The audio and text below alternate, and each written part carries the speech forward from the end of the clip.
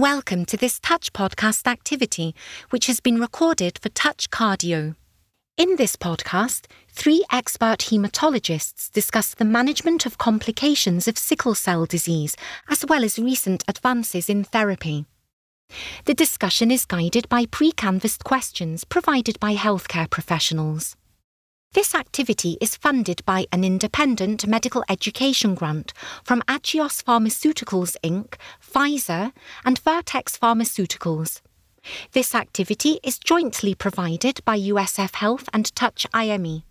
Hello, my name is Professor Buri Andamariam, and today I am joined by Professor Mark Walters and Professor Modupe Idowu for this discussion on contemporary insights on the management of sickle cell disease, with a focus on acute and chronic complications, as well as recent advances in therapy. So what are the various manifestations and complications of sickle cell disease? Well, first, in order to appreciate that, you have to understand both the inheritance as well as the epidemiology of sickle cell disease in the United States. Sickle cell disease comprises a group of autosomal recessive disorders, the most common genotype of which is sickle cell anemia or hemoglobin SS.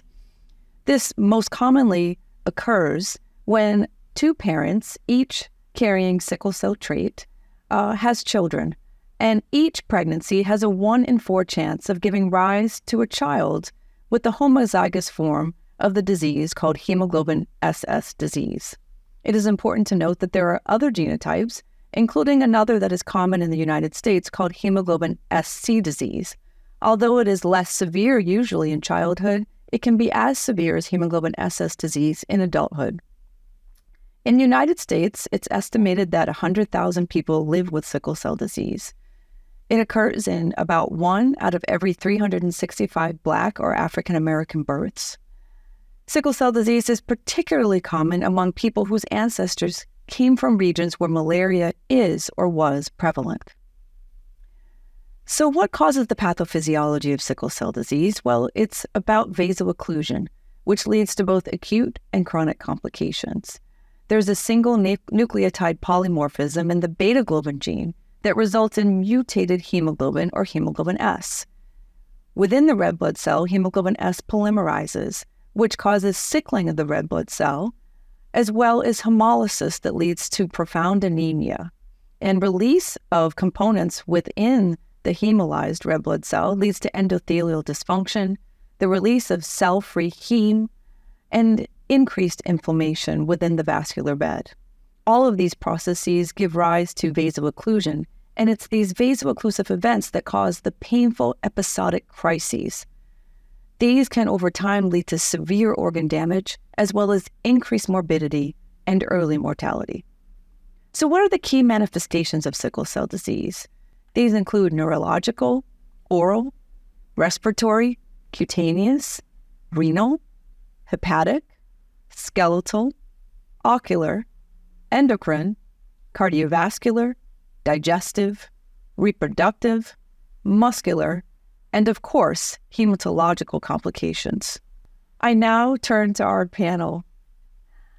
The questions that I'm about to ask have been canvassed from our target audience. First, I'll go to you, Professor Walters. How is sickle cell disease diagnosed? And should screening be performed on just certain people, or do you diagnose based on specific symptoms?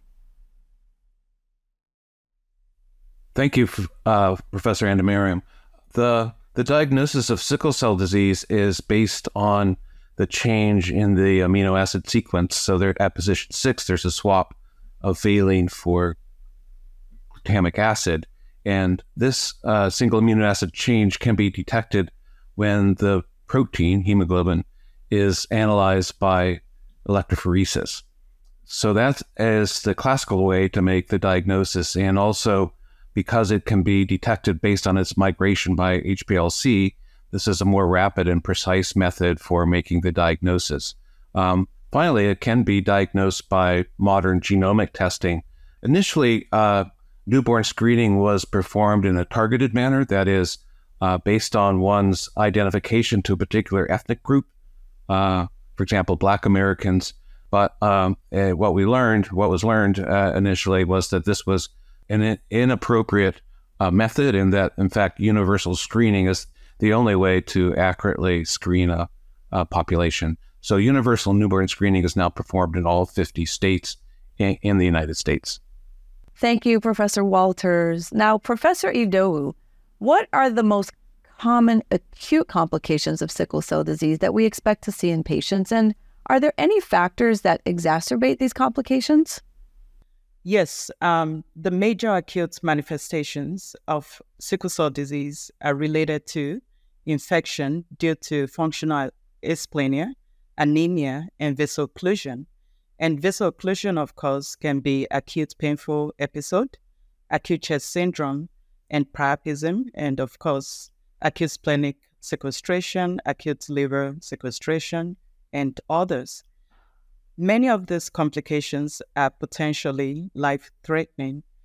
And in terms of infections, of course, many of the things that can exacerbate this could just be that, of course, these patients are functionally asplenic, and that if they are dehydrated and they're exposed to people that have infection, so it is important that we keep our patients very well hydrated, and that they are, they're wearing masks when they're close to people that have signs of infection. And in terms of acute painful episodes, certain patients, individuals, they're prone to having these episodes when they have extreme changes in whether it's humidity or temperatures. So they know their triggers. We tell them to be aware of this and avoiding the triggers.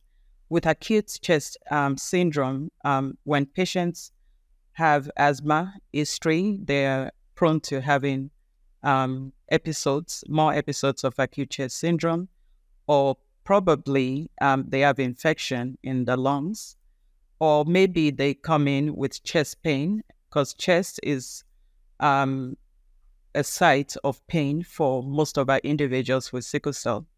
And if they're not breathing properly because of the chest pain, they can develop acute chest. Thank you, Professor Idowu. Now, turning back to you, Professor Walters, what are the neurologic complications of sickle cell disease? And in particular, can you explain the incidence of stroke and which types of patients have a high risk for having a stroke? Yes, thank you. So there are three primary neurological complications in sickle cell disease. The first of these is overt stroke, either caused by thrombosis or a hemorrhagic stroke. The second is silent cerebral infarction, and then the third, pervasive, is a neurovascular disease. It's subclinical but causes neurocognitive deficits. And from the natural history studies, we learned that there's appeared in the 1980s and 90s 2 peak incidences of stroke in persons with sickle cell disease. The first occurred in childhood, and in fact, before the institution of screening for stroke by transcranial Doppler ultrasound, this was the leading cause of stroke in children having sickle cell disease. With institution of screening procedures, the incidence of stroke in childhood has decreased, but still hasn't been eliminated. The second peak in the natural history study was in early adulthood in the 20s and 30s, where hemorrhagic strokes appeared to be more common. The interventions for stroke prevention is the institution of regular transfusions, and there are data both for transcranial Doppler ultrasound screen positive individuals as well as those with silent stroke that regular red blood cell transfusions decrease the progression of neurovascular disease, but unfortunately do not eliminate it completely. Thank you, Professor Walters. Now, Professor Idowu, let's talk about another organ system. What are the cardiac manifestations of sickle cell disease? Are patients actually more likely to have heart failure, or do they need regular cardiovascular monitoring when they have sickle cell disease? Cardiac complications are a common and often unrecognized cause of morbidity and mortality in sickle cell disease, and they are a major cause of death in adult patients. cardiomyopathy and heart failure. In fact, also myocardial infarction, dysrhythmia, and sudden death are all included. And cardiomyopathy is increasingly being identified in individuals with sickle cell disease, especially left-sided diastolic dysfunction, both with and without concomitant pulmonary hypertension. Potentially contributing factors may include chronic anemia with hypoxia, and could also be because of the transfusional iron overload, especially in the older individuals, hypertension, alterations in the intravascular volume. But because of that left-sided diastolic dysfunction that we now recognize better, especially in the aging population, I think we do need to be screening our individuals with sickle cell anemia. There are different types of screening. Echocardiography, EKG screening should be yearly, and of course more often if they have dysrhythmias. But these patients or individuals with sickle cell disease definitely have serious cardiac manifestations that we should be screening and monitoring for on a regular basis. Thank you, Professor Idowu, for covering so comprehensively the cardiac manifestations of sickle cell disease, something I think we don't talk about enough. Now, changing gears a bit, Professor Walters, how does sickle cell disease and its complications affect patients' quality of life? Now, do they have a lower than average life expectancy in addition to changes in their quality of life as compared to the general population in the United States? Yes, I think this is best. This has been best studied using patient-reported outcome instruments, which clearly show an overall decreased quality of life, health-related quality of life in individuals who inherit sickle cell disease compared with the general population. And in particular, domains such as sleep disturbance and pain interference are affected adversely. Another complication, a neuropsychiatric complication that is common, is anxiety and depression. And these two, as you might predict, adversely affect the quality of life. There is a significant decrement in lifespan for individuals who inherit sickle cell disease that persists even today. And in fact, there's a 30-year decrement in lifespan. So even today, this is what we describe as a health disparity. And there are important reasons why the health disparity has occurred, and it has to do largely with inadequate resources, both in research and supportive care, competent care across the lifespan for this disorder in the United States. I think this has been a really important discussion that shows us the importance of universal screening to identify babies with sickle cell disease in our country as soon as possible. And I think very importantly, we're highlighting the fact that the quality of life of individuals with sickle cell disease is far less than the average American, and that the life expectancy is more than 30 years shorter than the average American, and there's certainly room for improvement. So what are the practical considerations for the multidisciplinary management of sickle cell disease-related complications? Well, it's important to note that it really takes a dedicated team whose effort collectively can have positive outcomes. The team that takes care of individuals with sickle cell disease should be comprised of a core team as well as an extended team. The core team should include a hematologist for adults or a pediatric hematologist for children, a primary care physician or pediatrician, an emergency medicine physician for those acute complications that require presentation to the emergency department, a nurse practitioner or physician extender, as well as a social worker who can help with the mental health aspects of living with the condition, and if possible, a pharmacist who is well-versed in the potential interactions between medications. The extended team includes subspecialists such as neurologists, nephrologists, hepatologists, psychiatrists for those patients who may be exhibiting complications such as anxiety or depression, and dentists as well. So now we'll move to our panel discussion. Starting with you, Professor Idowu, what should physicians in the emergency department be aware of in terms of the most likely reasons for patients with sickle cell disease to present to the emergency room, and how approach to these common medical emergencies should be taken? Thank you for that question. Yes, the most likely reason that patient present to the ED is for acute painful episode, and providers should believe the patient's report and listen in terms of the medications that have previously worked for them. We should be careful not to label the patients as drug-seeking, but quickly attend to them and triage them for signs and symptoms of medical emergencies. Vaso-occlusive episodes typically represent life-threatening complications, and usually it has begun and it's already in progress by the time they present to the ED.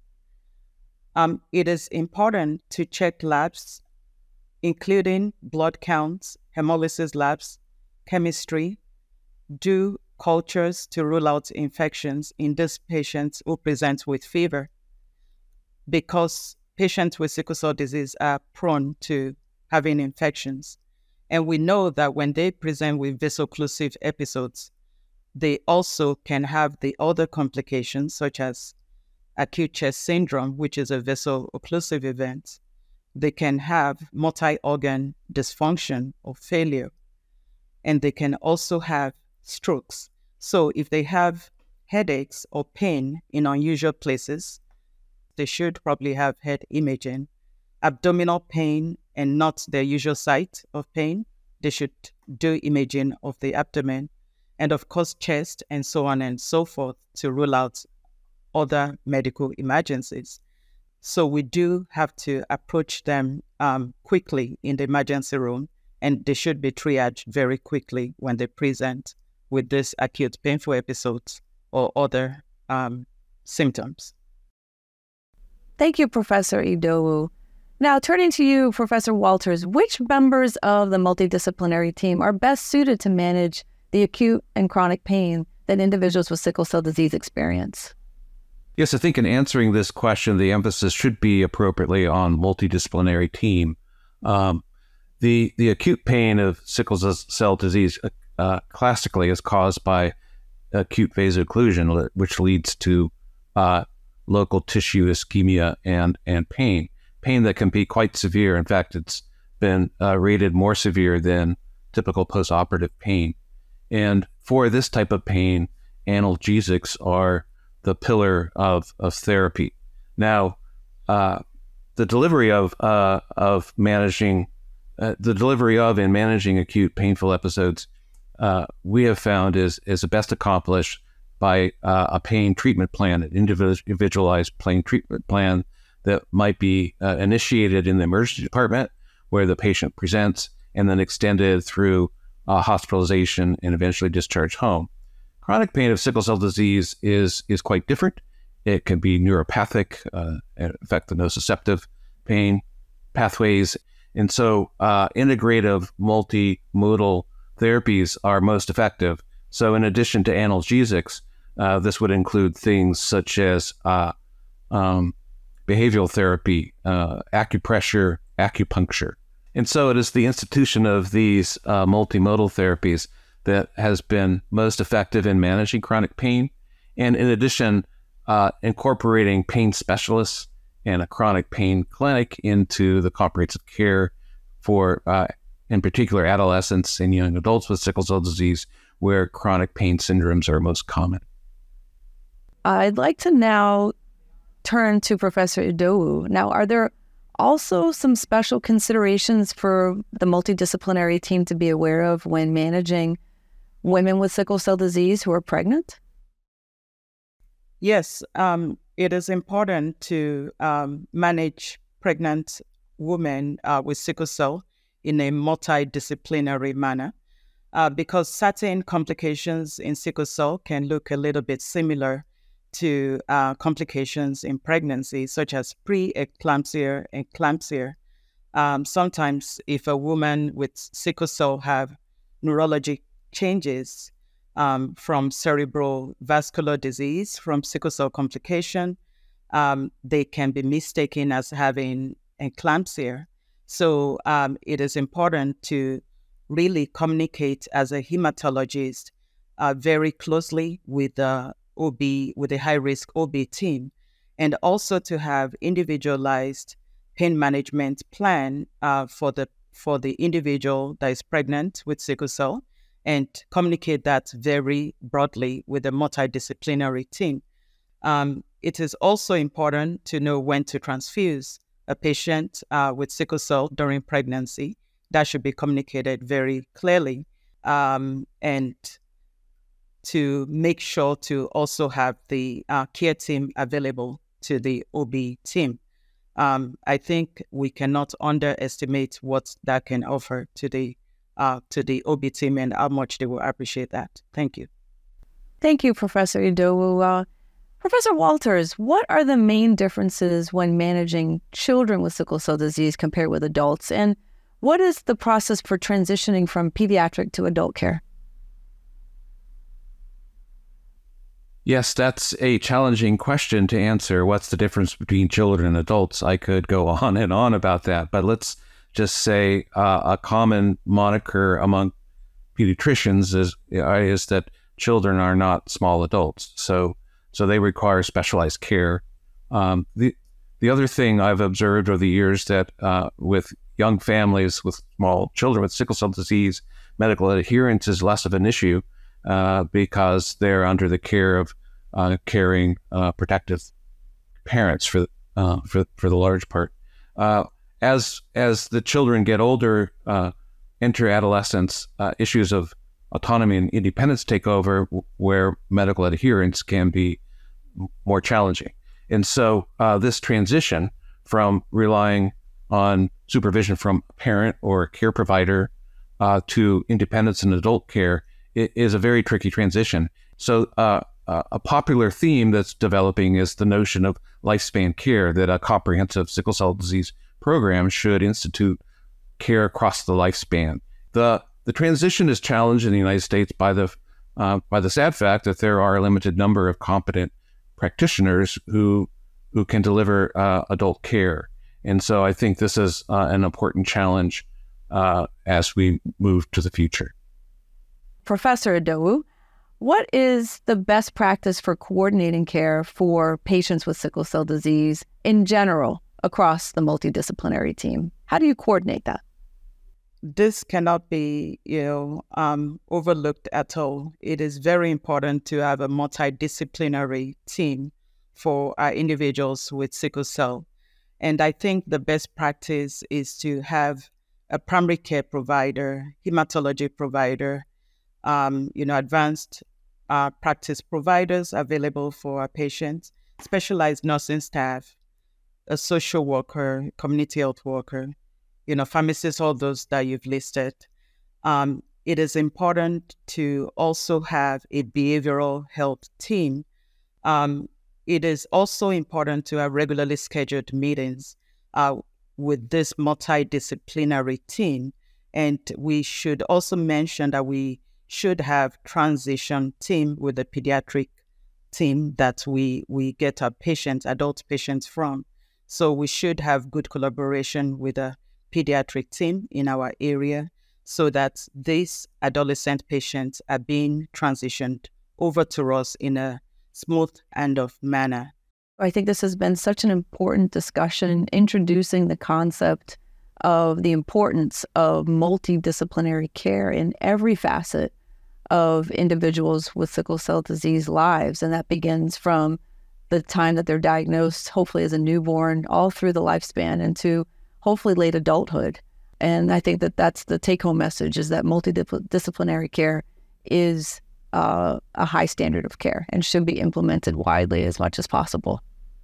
So what does the evidence for established and novel therapies tell us about the prospects for patients with sickle cell disease? Well, first, let's talk about the established therapies for sickle cell disease. There are 4. The first is blood transfusion. It dilutes circulating sickled red blood cells with unaffected red blood cells in order to increase the oxygen carrying capacity of the blood. Deferoxamine and deferasirox are iron chelation therapies that are approved to reduce the iron overload due to chronic transfusional therapy. Hydroxyurea was approved in 1998 by the Food and Drug Administration for its ability to prevent painful crises, first in adults, later approved in children. Allogeneic hematopoietic stem cell transplantation is, to date, the only curative therapy for sickle cell disease, and the first person with sickle cell disease was transplanted in 1984. There are also recently approved therapies for sickle cell disease. There are 4 that have been recently approved since 2017, the first of which is L-glutamine, approved for its ability to reduce painful crisis episodes in individuals at least 5 years of age. Voxelotor is approved in individuals 4 years of age or older. It works by increasing hemoglobin's affinity for oxygen and thereby reducing hemoglobin S polymerization. It therefore improves anemia by reducing hemolysis. Crizanlizumab is approved for individuals at least 16 years of age and also reduces the annualized rate of pain crises. Deferiprone was recently approved for sickle cell disease in 2021 in individuals as young as 3 years of age who have iron overload due to transfusional therapy. There are also many investigational therapies for sickle cell disease, and the goals of these emerging treatments are either disease-modifying or curative intent. The curative intent investigational therapies are largely gene therapies, and there are 2 main approaches. One is gene addition and one is gene editing. There are also pyruvate kinase activators that are being studied in clinical trials in sickle cell disease, which work by increasing ATP and decreasing 2,3-DPG in red blood cells, which then reduces hemoglobin S polymerization. And there are 2 in clinical trials now, etavopivat and mitapivat. And lastly, there are also DNA methyltransferase inhibitors that are being studied. These increase hemoglobin F expression via gene reactivation, and one example of this is NDEC. I now turn to our panel, and I will ask some questions that have been pre-canvassed from our target audience. Professor Walters, what is your opinion on the risk-benefit profile for the established therapies for sickle cell disease, such as blood transfusions, hydroxyurea, iron chelators, and stem cell transplantation? And do the benefits outweigh the risks? So I tend to think of these comparisons in terms of short-term and long-term risks and benefits. In the short term, disease-modifying supportive care treatments such as blood transfusions, hydroxyurea, transfusions with the use of iron chelators are much safer than a curative intent therapy such as stem cell transplantation. Stem cell transplantation carries risks of graft versus host disease and graft rejection, which together increase the short-term mortality. Alternatively, blood transfusions, hydroxyurea, extend an important benefit. They reduce pain, they reduce hospitalization, and are very safe in the short term and extend lifespan. So do the benefits outweigh the risks? I think for some persons with sickle cell disease who are experiencing a lot of health problems, a transplant or other curative therapy is something that is worth the risk. Other individuals who had a good response to transfusions or hydroxyurea and don't wish to take on additional risk or going through a disruptive intensive therapy, in that situation, the benefit of a transplant doesn't outweigh the risk. So this is an individual decision-making approach that each family and person who has sickle cell disease has to think through carefully. Thank you, Professor Walters. Now, Professor Idowu, what is the evidence for the more recently approved therapeutic options for sickle cell disease, such as crizanlizumab, L-glutamine, and voxelotor? Do the clinical data match with your experience in your clinic? Yes, the evidence for the recently approved therapies, they do match with my experience at the clinic. For crizanlizumab, we know that it was approved based on the SUSTAIN trial, which was a phase 2 trial, and it's enrolled patients of age 16 to 65. It showed about 45% reduction in sickle cell pain crisis in the 5 milligram per kilogram dose of crizanlizumab versus placebo. And in those taking hydroxyurea, it showed 32% versus placebo reduction in sickle cell pain crisis. And in terms of the safety profile for crizanlizumab, it's just basically showed a couple of few patients with infusion reaction, which wasn't severe. And talking about voxelotor, this has been approved for patients older than or 4 years and older based on HOPE trial. And we now have up to 72-week study, phase 3 study, which showed that it's still, safe for this patient. And it's now approved for younger patients. And it's raised hemoglobin and decreased hemolysis. It doesn't really show significantly improvement in patients with vaso-occlusive crisis.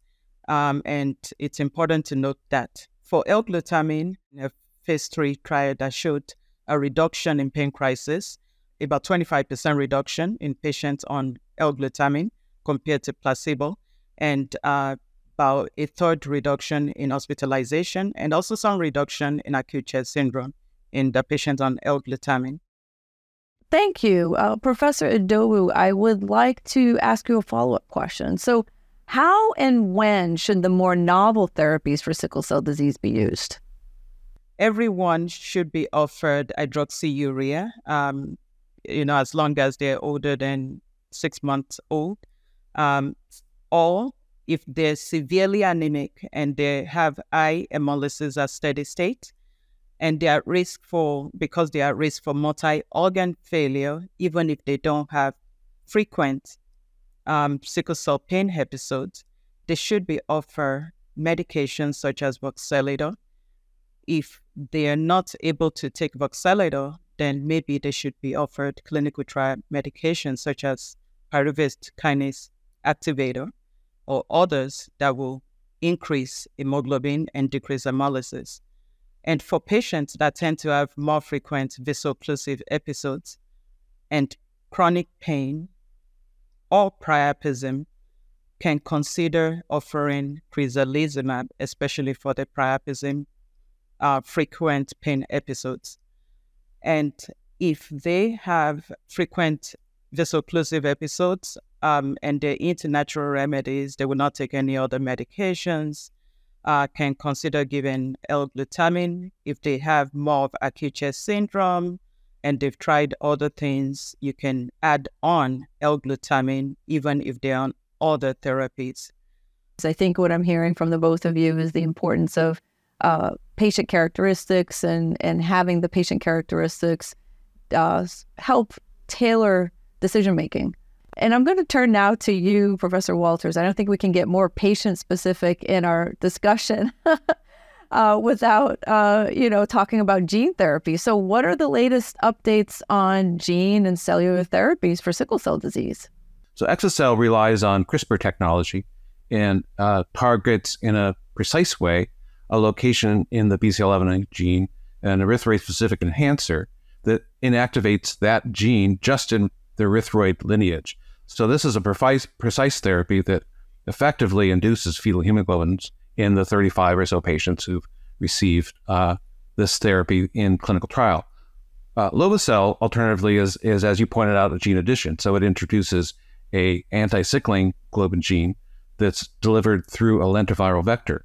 The lentiviral vector integrates in thousands of different locations.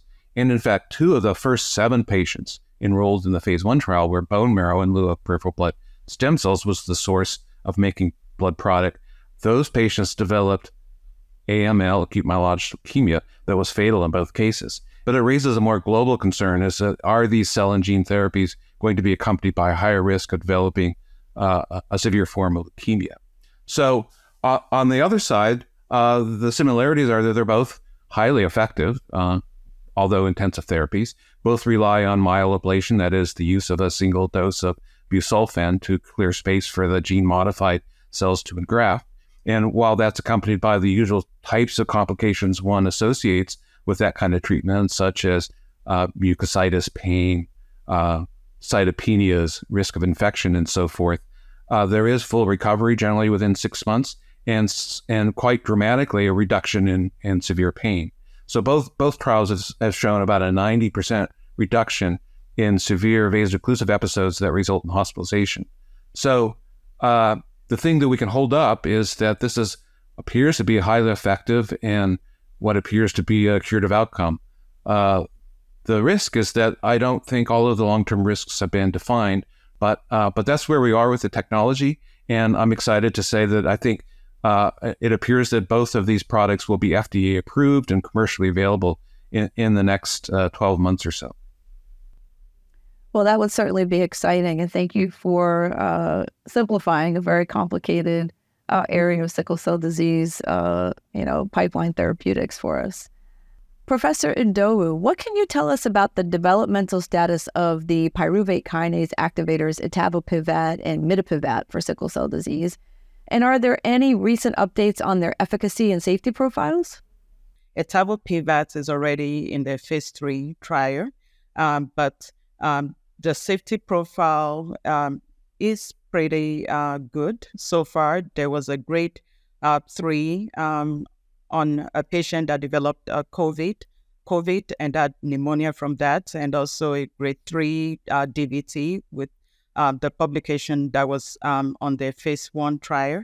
But patients that were enrolled on the previous trial that was published had, on average, a mean hemoglobin increase of about 1.2 with a maximum hemoglobin increase of about 1.5.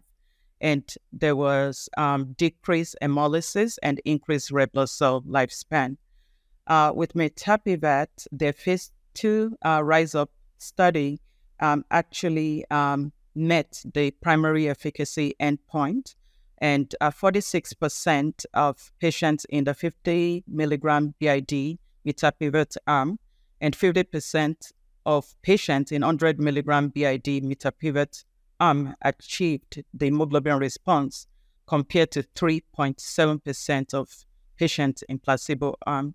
And there was a trend in sickle cell pain reduction in both mitapivat dose arms. So that was a fantastic discussion. I think what we're learning today is that the established therapies that have been long-standing part of our treatment for patients with sickle cell disease, like hydroxyurea and transfusional therapy, are not going away, and hopefully their use is being expanded to larger and larger numbers of individuals with sickle cell disease. And we're also learning that this is an exciting time with 4 FDA-approved drugs just in the past several years and a lot of treatments in the pipeline, both disease-modifying therapies as well as potential curative intent therapies such as gene therapy. So I want to thank both Professor Mark Walters and Professor Modupe Idowu for joining this discussion on contemporary insights on the management of sickle cell disease with a focus on complications as well as recent advances in therapy. I also want to thank you, the audience, for watching. We very much hope that it has been useful for you. Thank you for listening to this Touch podcast.